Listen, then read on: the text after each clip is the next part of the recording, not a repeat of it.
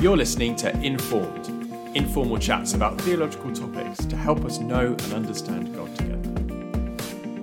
Informed. Hi everyone, Simeon here. Welcome to Informed, where today I am sat on Zoom with Ruth Mancevich. Hi Ruth. Hello. And with Matt Fell. Hello. Great to have you both with us. Thank you for your time. Matt will know this, but Ruth won't know that I like to put my guests on the spot and ask them to tell us in 1 minute, why are you a Christian? Ruth. Oh, because my parents modelled Christian life to me, and I saw that although they were not perfect, it worked. I saw them being loving and gracious and forgiving and kind and not self-seeking, and they were not saints by any sense of the imagination, but they demonstrated what Christian life was to me, and I saw answers to prayer as a child, and then as I grew up I did a bit more rational thinking about things. I read the Bible for myself and it makes sense, and despite patches of doubt and difficulty, it continues to make sense and to just answer, I guess, my deepest needs as a human being. It's so exciting to be able to be part of that adventure of following Jesus and being part of God's kingdom. Brilliant. Is it C.S. Lewis who says, I believe in Christianity like I believe in the sun, not just because I see it, but because by it I see everything else? Yeah. Brilliant. Thank you, Ruth. Today we are going to talk about creation, particularly focusing on trying to help us begin to get our heads a bit more around how we read Genesis 1, 2 and 3, but we'll no doubt talk broader than that as well. This is something that both of you have particular interests in. Matt, how have you come into this topic? And because it relates to your PhD in a way, doesn't it? Yeah, very much so. So I suppose my, all Christians, Book of Genesis is there in my Bible, and it's, a part of where I go to feed myself as a Christian. And so I've always loved these chapters of Scripture anyway. With the ID course, I teach them to, young inquiring minds every year who come with a set of questions. And I suppose when I became a Christian, I had a big set of questions, about Genesis 1, 2, and 3, which, I took a number of years to kind of work over and found myself in different camps of interpretation, I suppose. But my PhD project engages with the interpretation of Genesis that you find in two very influential theologians. So Augustine of Hippo from the 4th and 5th century, and then Thomas Aquinas from the 13th century. And both of them did a lot of thinking about Genesis 1, 2, and 3, and what that text communicates to us about the creation of the world, how God relates to the world, how he orders and rules it. And so, I spend a lot of my time reading ancient commentaries and medieval commentaries on Genesis. Brilliant. And thinking about evolutionary questions as well, I should say. I'm not just kind of my head in the 13th century. I'm doing that to try and engage with evolutionary questions, particularly about the evolutionary story we tell about human beings. Wow. Well, no doubt we'll pick your brains on some of that as we go through. Ruth, you work for the Faraday Institute for Science and Religion. Your job's not all about creation, though, is it? No, my job is about supporting churches as they interact with science to help them to do that in a helpful way, to help the scientists and students in the congregation and young people to do their thing and to be science aware and active in their outreach and things like that. So yeah, creation is obviously one of the fundamentals of that, but it's one among quite a lot of topics that we touch on. I feel like I need to issue a massive disclaimer. The three of us will have some similarities in how we read Genesis 1 to 3, but The purpose of this podcast is not to tell anyone they have to agree with us. It's not something that, as an eldership of City Church, we are pushing a particular line on. So please don't hear that. But Matt, Ruth, feel free to be as guarded or as open as you want about your personal views, and I might do the same. But listeners, you don't have to agree with us, but hopefully some of the things we have to say might help us all as we think these things through. I guess just on that, Simeon, when I teach the ID students about Genesis 1, 2, and 3, I try to introduce them to different different positions that Christians, Bible-believing Christians, hold, and try to help them see the good in each position, the strong points. And I just think it's so important that we love one another well and demonstrate unity in our interpretation of Scripture. And in terms of it kind of probably apparent from what I said about my PhD, I would take quite a kind of a pro-evolutionary picture of the history of the world, but I would not take a bullet for that position. And I could very well be wrong. But one thing I think is quite helpful to do when talking and thinking about these things is to think what's the kind of most it's not the extreme position, but how much can we affirm about what the science says to us whilst holding on to Scripture, and really thinking that through to be just to kind of work out where the boundaries are, if that makes sense. And so, let's think about it, the insights of evolutionary biology and whatnot, and work out, really what do we have to kind of, I guess, say this is the limit to our, understanding or not. Yeah. If I could add to that, I think for me, having been part of these kinds of discussions for about 15 years in lots of different circumstances, somewhere I was completely outnumbered by people who had a different view, and sometimes the other way around, and everything in between. I think the absolute fundamentals are thinking about how can we do justice to the biblical text? How can we understand as much as we can of God's character and take into account the full breadth of what the Bible teaches us about God's character and purposes, and how he works those out. So while I'm really happy pointing out their different positions, and I've worked with people with different views, but there's a point where you have to say, in some instances, this is, there are some things out there that you just have to say, this is unhelpful, let's warn people off this. So I imagine we're probably not going to discuss that kind of stuff today, but just because there is so much out there, and especially on the internet, is something to be aware of. Yeah. So Ruth, help us with a good starting point is to sort of begin with the core Christian doctrine of creation that is relatively uncontroversial. What are the big planks of that?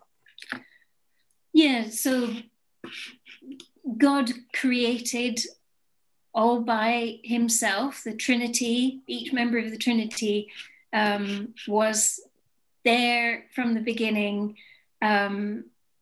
No external constraints or interventions limiting what they were doing. Creating from nothing, I think is most Christians would agree with. And it's not just a initial creation, Genesis 1 to 3, but it's something that continues right up till today. God is sustaining what's going on, in a very, we can't see behind the picture, what he's doing, but without God there, it wouldn't be there. Creation was good. I think those are the basics. I don't know if you want to add anything to it, but I think the basic common elements are those, and I think have been relatively uncontroversial. Perhaps maybe discussions about the from nothing and occasional incursions with Greek philosophy or what have you. It's not been one of those things that's caused massive bust-ups in the Christian community in the same way, in the way that, you know, trying to figure out Jesus' divine and human natures, how they interact, you know, caused massive bust-ups. But I think creation's been fairly straightforward. And when you talk about God sustaining creation in an ongoing way, how should we think about that? Because presumably you're not saying that the physical processes that God set up weren't quite up to scratch and he has to keep intervening to keep them ticking along. No, and I think you can see that in Genesis 1-3. He says, let there be lights, let them serve as signs. So he's giving them a job to do in a figurative sense. Let the land produce living creatures. So there were hints there. Although I put my cards on the table, I think this is largely a figurative account of stuff that actually happened. That he's giving, and then obviously he gives humans a mandate, you know, so he's in a sense setting stuff up and giving it a job to do. But then the Bible's very clear. I mean, the languages of God doing everything. You know, he feeds the lions, he feeds the ravens, he makes the rainfall, you know. And I think we can't take that, you know, we don't know how, I mean, we can understand the mechanisms. I mean, any kid learns at school how rain happens, you know. But how God interacts with the particles of the world, it's, you know, it's something I believe, but I don't feel the need to unpick how he does that.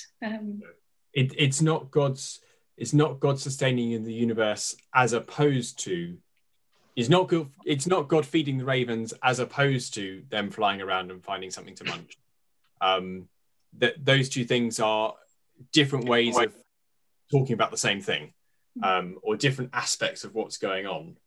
I suppose it's helpful. A helpful thing to kind of bring in at this point is Genesis 1 Genesis 1 and 2 aren't our only biblical texts on creation, and I'm going to drop a controversial thing here. Actually, I think Genesis 1 is more about our doctrine of God than it is actually about understanding creation.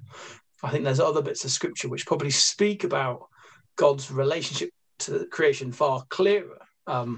So one which just came to my mind as we were talking about God sustaining and what that looks like is Paul when he's in Athens at the Areopagus. He actually very confidently, the man who wrote "Do not be captive by philosophy," grabs hold of some Greek philosophy and quotes it to say, actually, this is what the Hebrews have always known. And he says, in God, we live and move and have our being. And so I think that's a really helpful verse there, because it's kind of saying everything, our existence, our movement, all our operations, all the things that we do, all the processes that make up what we are, all of those things, exist in God in a sense, not in a kind of pantheistic kind of God is everything, but in like his sustaining of all things, he makes things occur as what they are. He's the one who writes the laws of physics and designs the way that our cells work, and so all those things happen in a way which is sustained and upheld by him at all times. One book that, if we're allowed to recommend books, that I come to time and time again when I'm looking at the different creation passages, is David Wilkinson's IVP commentary called The Message of Creation. And it's really straightforward, a nice, not too heavy read. The illustrations are probably all about 25 years old by now at least, but the commentary on, he just picks out the main elements of the different kinds of creation narrative throughout the Bible. It's really, really helpful. Great. Thank you, Ruth. So if we were going to focus in a bit on Genesis 1-3, Matt, why have these chapters provoked so much controversy? Perhaps it's more. Chapter 1's more controversial than chapter 2, and the controversy tends to lie in the question of the 6 days. That Genesis 1 is structured around this week, these 7 days. So you have these 2 accounts of creation, and the first account is structured around this week where God creates over the 6 days. And so there's always been this question, as far back as we have commentaries, actually. So this isn't a modern thing, as this question as to were these 6 literal days or not? Is this a kind of figurative, poetic piece of writing? Well, perhaps there's signs of that, So maybe this motif of a week, is gesturing at something. It's not literal. But then on the other hand, this is talking about something which we do believe happened. We do believe God created the world in the beginning, that the universe has a beginning. That's a kind of key part of the biblical account, that there was once a time when creation was not. Creation didn't have to be. It's not always existed necessarily. It occurs as a gift, as God's overflowing generosity. And so there's this tension. We believe that the universe has a beginning, and so we believe that Genesis 1 is talking about something which did happen. But then on the other hand, there's this question which has always been there. And even in the ancient world, philosophically, the ancient world believed that the universe was ancient, was very, very old, if not eternal. And so the early Christians had kind of a philosophical battle. We kind of have the science suggesting that the universe is, however many billion years old. But back then they had the philosophical question of everybody thought the world was eternal anyway. So there was controversy there. It seems to be that in the last 200 years or so, a more literal reading of Genesis 1 has kind of come to the surface. So that's a recent thing. It's a recent thing, yeah. A post-Enlightenment thing. Yeah, it is. You don't find it in the early church. Not really, not in a kind of substantial kind of... You'll have throwaway comments where writers like Irenaeus will say, God created the world in 6 days. But even then, it's kind of the focus is on God's power rather than on the emphasis being at 6 literal days. And so is that partly, sorry, just to come back, Matt, is that partly because people were more aware of the geological record and there was no need to think about it before then, because people had no idea how old the universe, our world was? I can't remember. Yeah, it could well be that there's not the pressure there. I think often, Christians have formed their doctrine in response to challenge. And you see this again and again. And it's, I guess it's a principle in all of our own lives. We grow, don't we, in the face of challenge and adversity. That's how, you have to draw closer to God. And church history says the same thing, that it's in the face of different challenges. And so I think that the challenges that the early church faced were more kind of big philosophical questions, about, surely the universe is eternal and things as change and reincarnation and all of this kind of stuff. Whereas in the Enlightenment, in the scientific revolution, you all of a sudden, the focus is moved upon empirical explanation of things. We need to have a kind of a material account of why things happened. And so with the focus going there, I think the church has had to negotiate this kind of materialism. And so I think that's probably pushed, the church more in that direction. Yeah, and I'd say that today, I think the Genesis 1, there's a lot of activity around it. and it drives some of the organizations that have a ministry of promoting what I would call a young earth view of creationism. But actually, in public polls, if you ask people, you know, or people of different faiths, you know, what are you bothered about? It's the Genesis 2 is where it's all at. It's about human identity, where we're from, where we're going. And then I think theologically driving the more in-depth debates, it's Genesis 3. So it's questions about sin and suffering and the fall, I think. So It depends who you're talking to and when.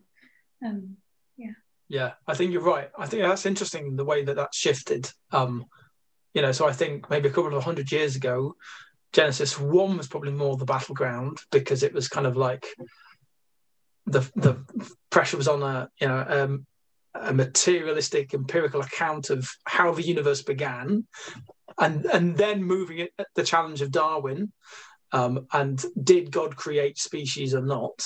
Can we have another account? And then I think you're right, the shift as the evolutionary story about what it is to be human beings is kind of filled out, the pressure then moves to 2.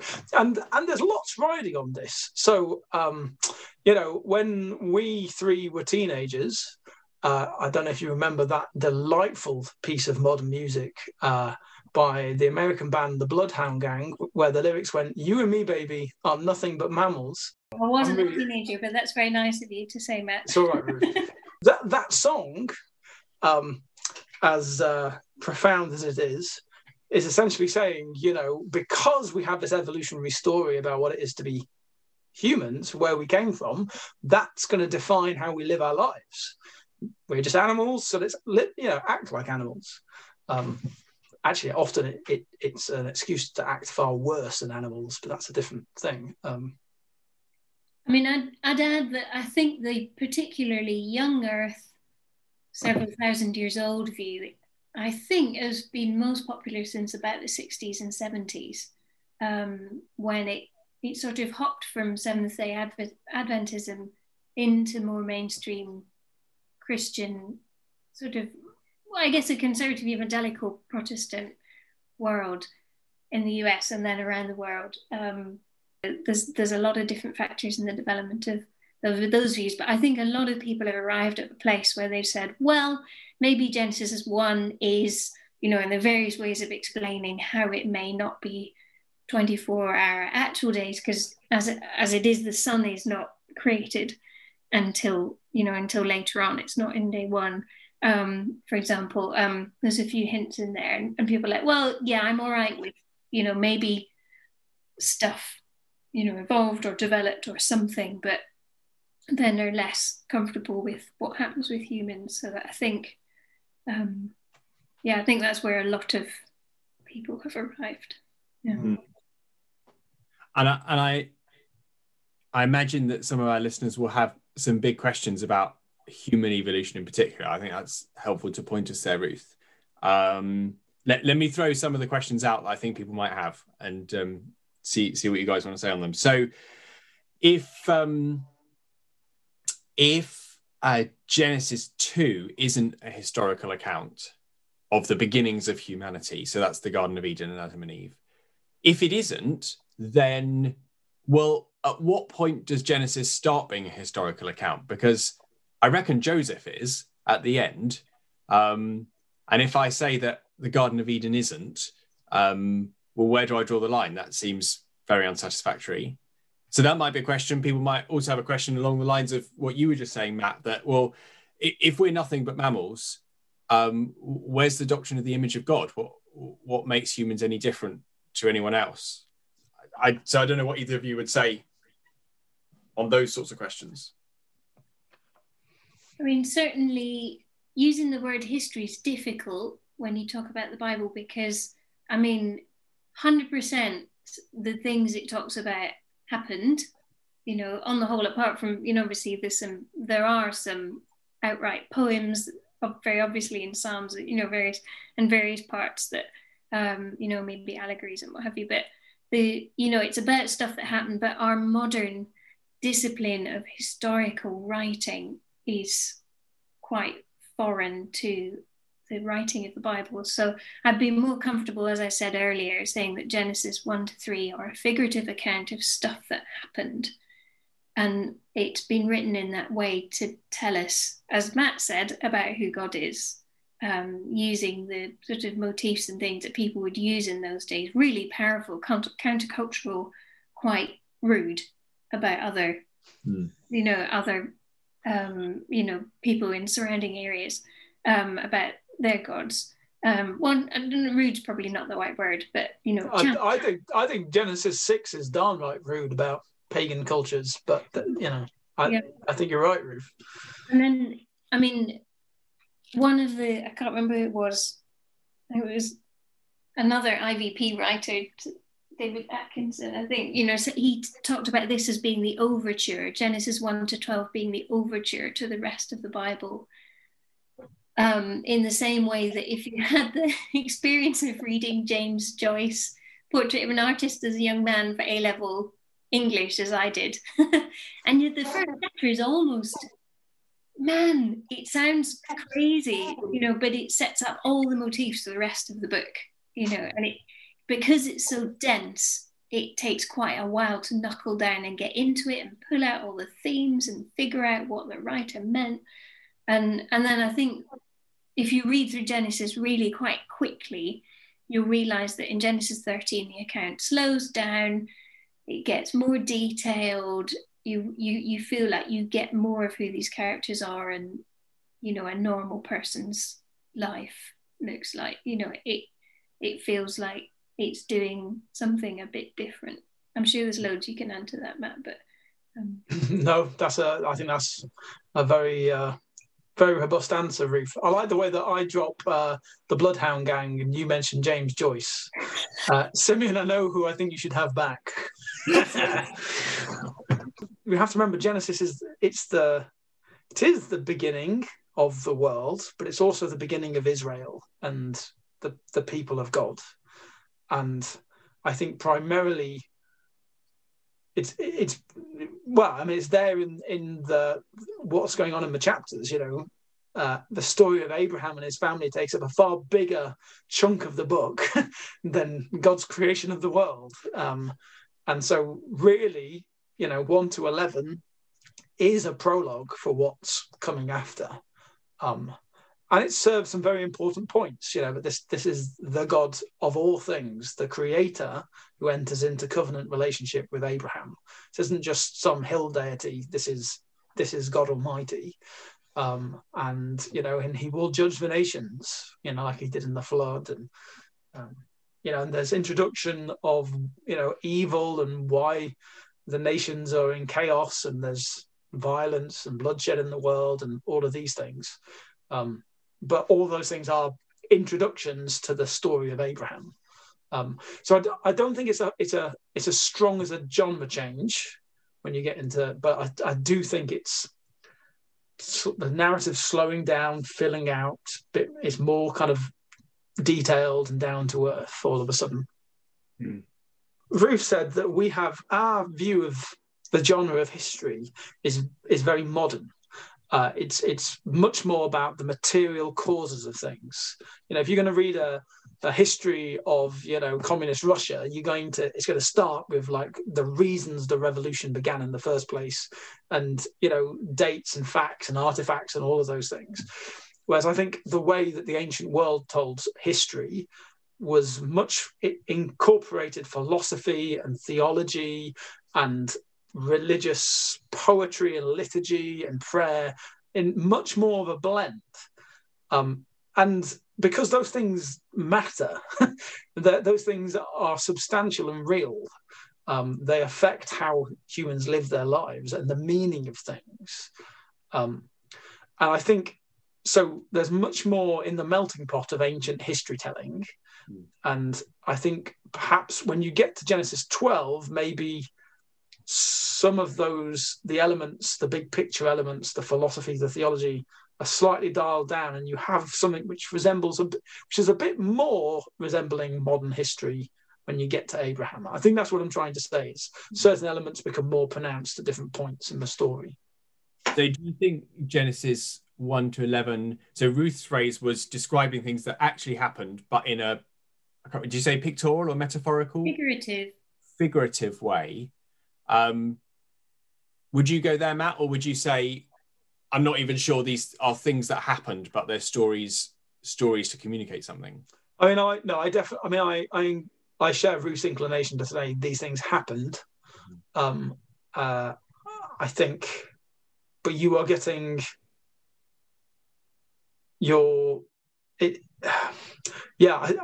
but I think the telling of it, you're getting kind of multiple layers upon himself. So Genesis 6, you have the story about the sons of God, the angels, angelic beings, coming down and impregnating human women, and those women giving birth to these kind of giant warrior figures, the Nephilim. And the Nephilim then go and found all these cities.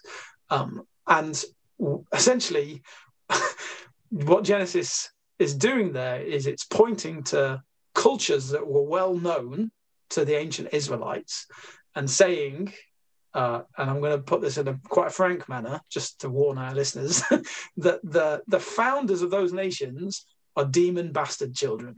Is essentially what Genesis 6 is saying, that that it's a demonic infiltration of the human race, and that's how these cultures, which are scary to the ancient Israelites, were founded. And so what you've got there is you've kind of got theological commentary and kind of satire and history in a very broad sweeping fashion happening all at once in a very condensed form. Kind of blended. Yeah. And so I think there's more of that happening in those first few chapters. First 11 chapters, that is. And the exciting part of the picture is what this paints about God's character, that he's, the all-powerful one. He's the only God. Everything else is not a God. It might be, as, you might hint at the demonic or whatever, or, it's material stuff. It calls the sun and the moon in Genesis 1 the big light and the little light deliberately because they're seen as gods in other cultures. He also made the stars a throwaway comment. He makes the great sea creatures, which would also have been seen as some kind of divine or demonic. And when you think about making of humans, that's where, again, you can get excited about the character of God, that he's making these people deliberately out of a desire. There's a God what is in a relationship with them, a close relationship with them. They're given a purposeful, dignified task. The man and the woman are both set there. You are there to rule and subdue the earth. And it's such a high view of humankind because of our relationship and how we're created by God. This is a kind of God that you want to know, unlike some of the other gods that people would have posited at the time, who were violent and selfish and lazy and irritable. And, it's just, that's why I come back and I get frustrated sometimes in other discussions I've had about creation and science, where we lose sight of what this is telling us about who God is. I feel like sometimes we get stuck in a philosophical mode, and it's sometimes a wishful thinking mode. We've just decided what God is like, but this is a loving and merciful God, much more gracious than we are, much scandalously more forgiving and tender-hearted. Unlike the kind of pagan stories of how the world began, where you've often got gods beating each other up and having to subdue elements and stuff like this, God just speaks and creation happens, and then he commands it to happen, and there's no struggle. It just happens, out of God's freedom and generosity and goodness. But then on the other hand, having set it up on his own, he doesn't micromanage, or we talked about him sustaining all things, but that doesn't kind of squash out the actual integrity and activity of creation. And so you see it even in Genesis 1, where when God creates the plants and the animals, he speaks to the earth and he says, let the earth bring forth. And so God delegates that creative activity, the production of the animals and the fish in the sea and the birds in the sky, to the processes of creation. Let the ground bring forth these things. And then, like you say, he then hands the stewardship of creation over to human beings. So we turn to Genesis 2, Simeon, because that was your other question, wasn't it? Yeah. So part of me wants to ask you, Matt, whether an omnipotent God can take risks, but let's put that on the shelf. I was wondering whether one of you could sketch out the different views that Bible-loving Christians take on Adam and Eve. I suppose let's go with position 1, which is the kind of surface reading of Genesis 2, that God formed Adam out of the stuff of the earth, out of the ground. He forms the dust into the shape of Adam, and he breathes the breath of life into Adam's nostrils, and he becomes a living being. And then God says it's not good for man to be on his own, because he can't do all the things that God's made him to be. So he puts Adam to sleep, and he creates Eve out of one of Adam's ribs.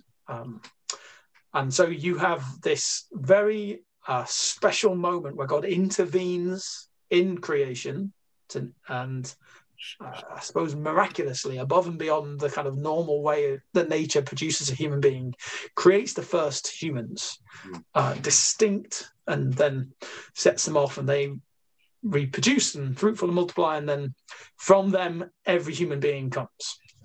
So in that view, other species may or may not have evolved from each other, but humans did not. And the first ever humans were Adam and Eve, and there were none before, and all are descended from them. Yes, yeah, absolutely, yeah. That would be that view. I think what's strong about that view is it's it wants to be very attentive to what Scripture says. It has a very high, that Scripture says it, so that's going to be my first port of call. And it has a kind of willingness to kind of trust in Scripture, even though the world says something else. And I want to say there is something good about that. I think there can be problems with that, but I think that posture, that gesture is right and good. I suppose a question about that would be, besides the questions that a scientist might raise about the kind of genetic history that we've uncovered, is if you turn to Genesis chapter 4, you have this very strange thing where you have Adam and Eve have two sons, Cain and Abel. They're the ones we know about. There's no mention of any other children. Cain obviously famously kills Abel, but then in his conversation with God, he's fearful that others are going to kill him, raising the question of who are those others. Well, it could be, he's worried that later siblings might be born and they might come and kill him, or he's worried about his mum and dad. But you then find that he goes and finds a wife. Where's the wife from? Yeah. And then he also goes and builds a city. Now, I know he's just killed his brother, so he may have like a desire to overplease his parents, but building a city seems a little superfluous. So there's clearly other people around, and we've not been told where they come from. So that raises a question there, I think, as to, is there more going on? Okay, so that's view 1. Is there just one alternative, or is there a bit of a spectrum? I think it's probably a bit of a spectrum. So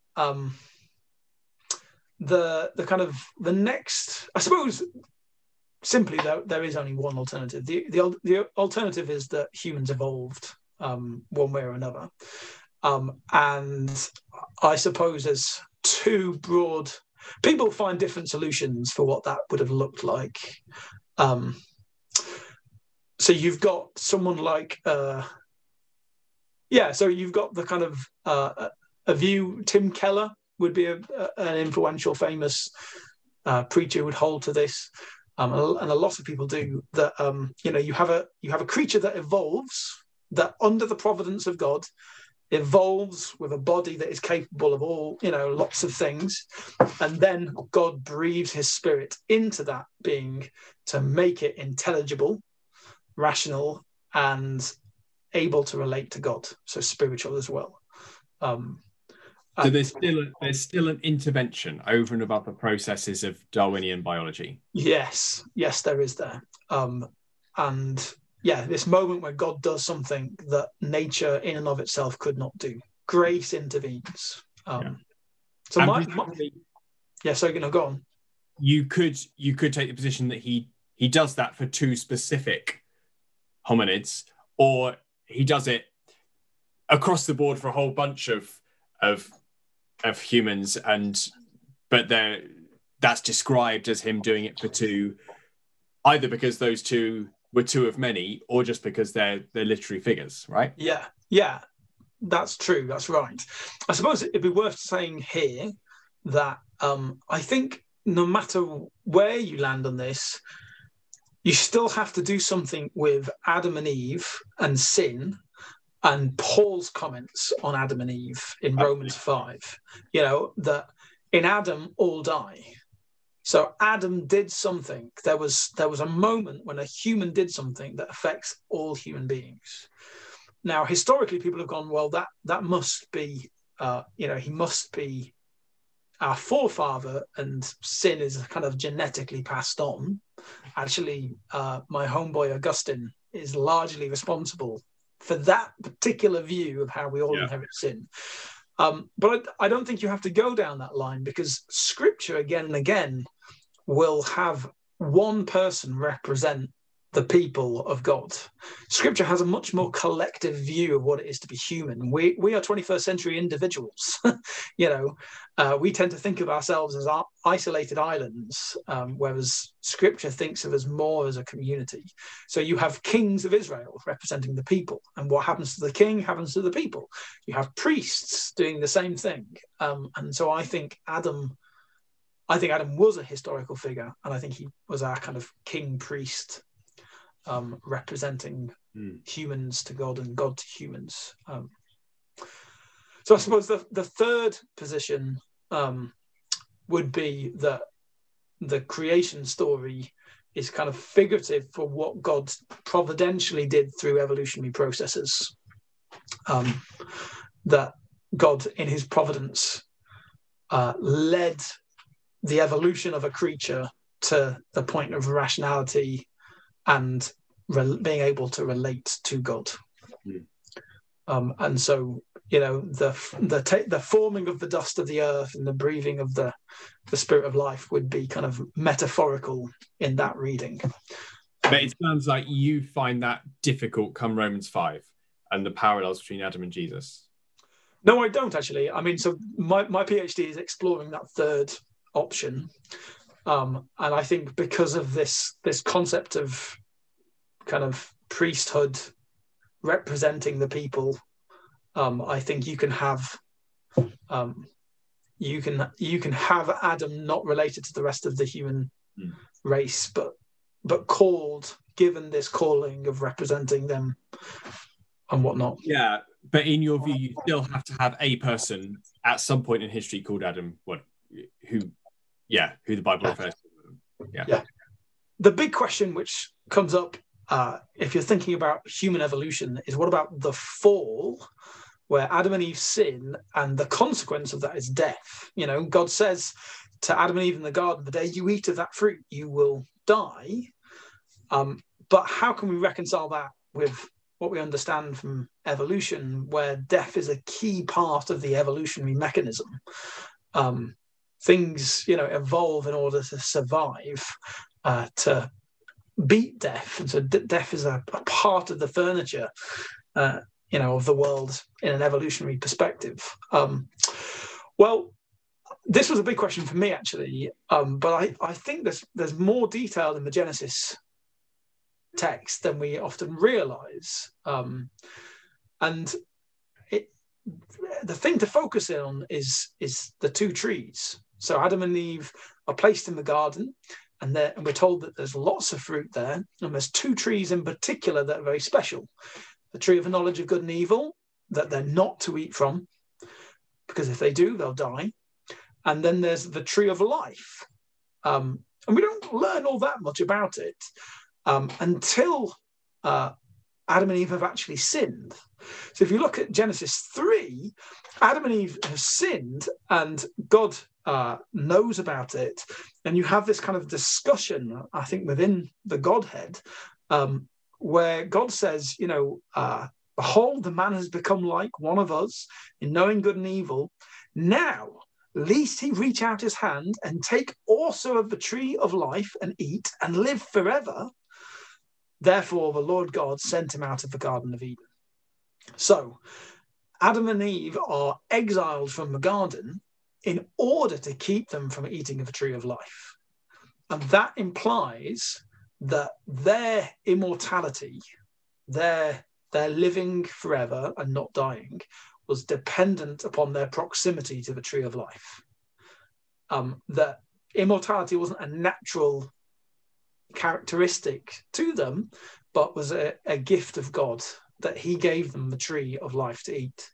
And so that says, in my mind, that then reconciles the question and answers it, that if human beings evolved and then God entered into relationship with them, they had immortality in relationship with God.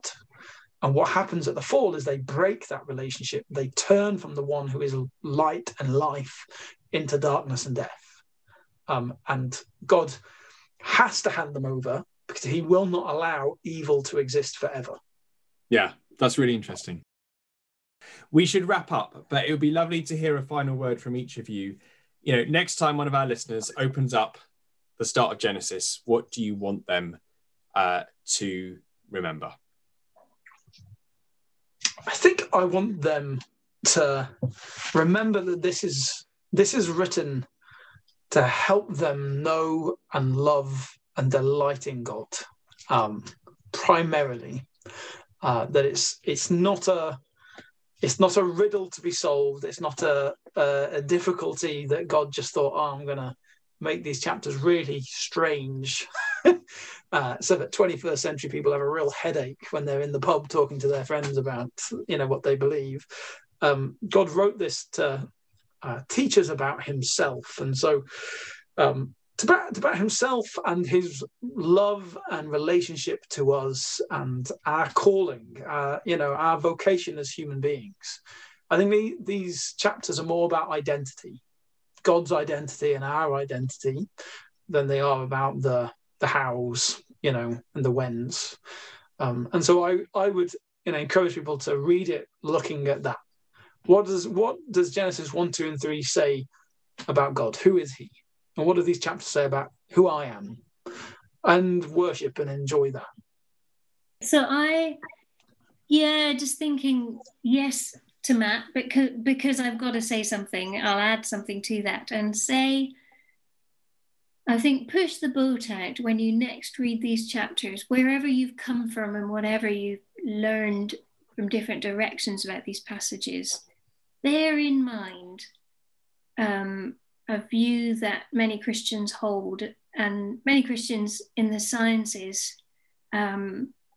would fuel what they do, is the idea of meaning and mechanism, so that the Bible is giving, as Matt said, this incredible story of meaning, of what God is like and why he made us and what it's for, and all those incredible theological messages. And then that's the meaning and the mechanism, as you could understand any event, as Simeon's talked about earlier, about explanations that can sit alongside each other.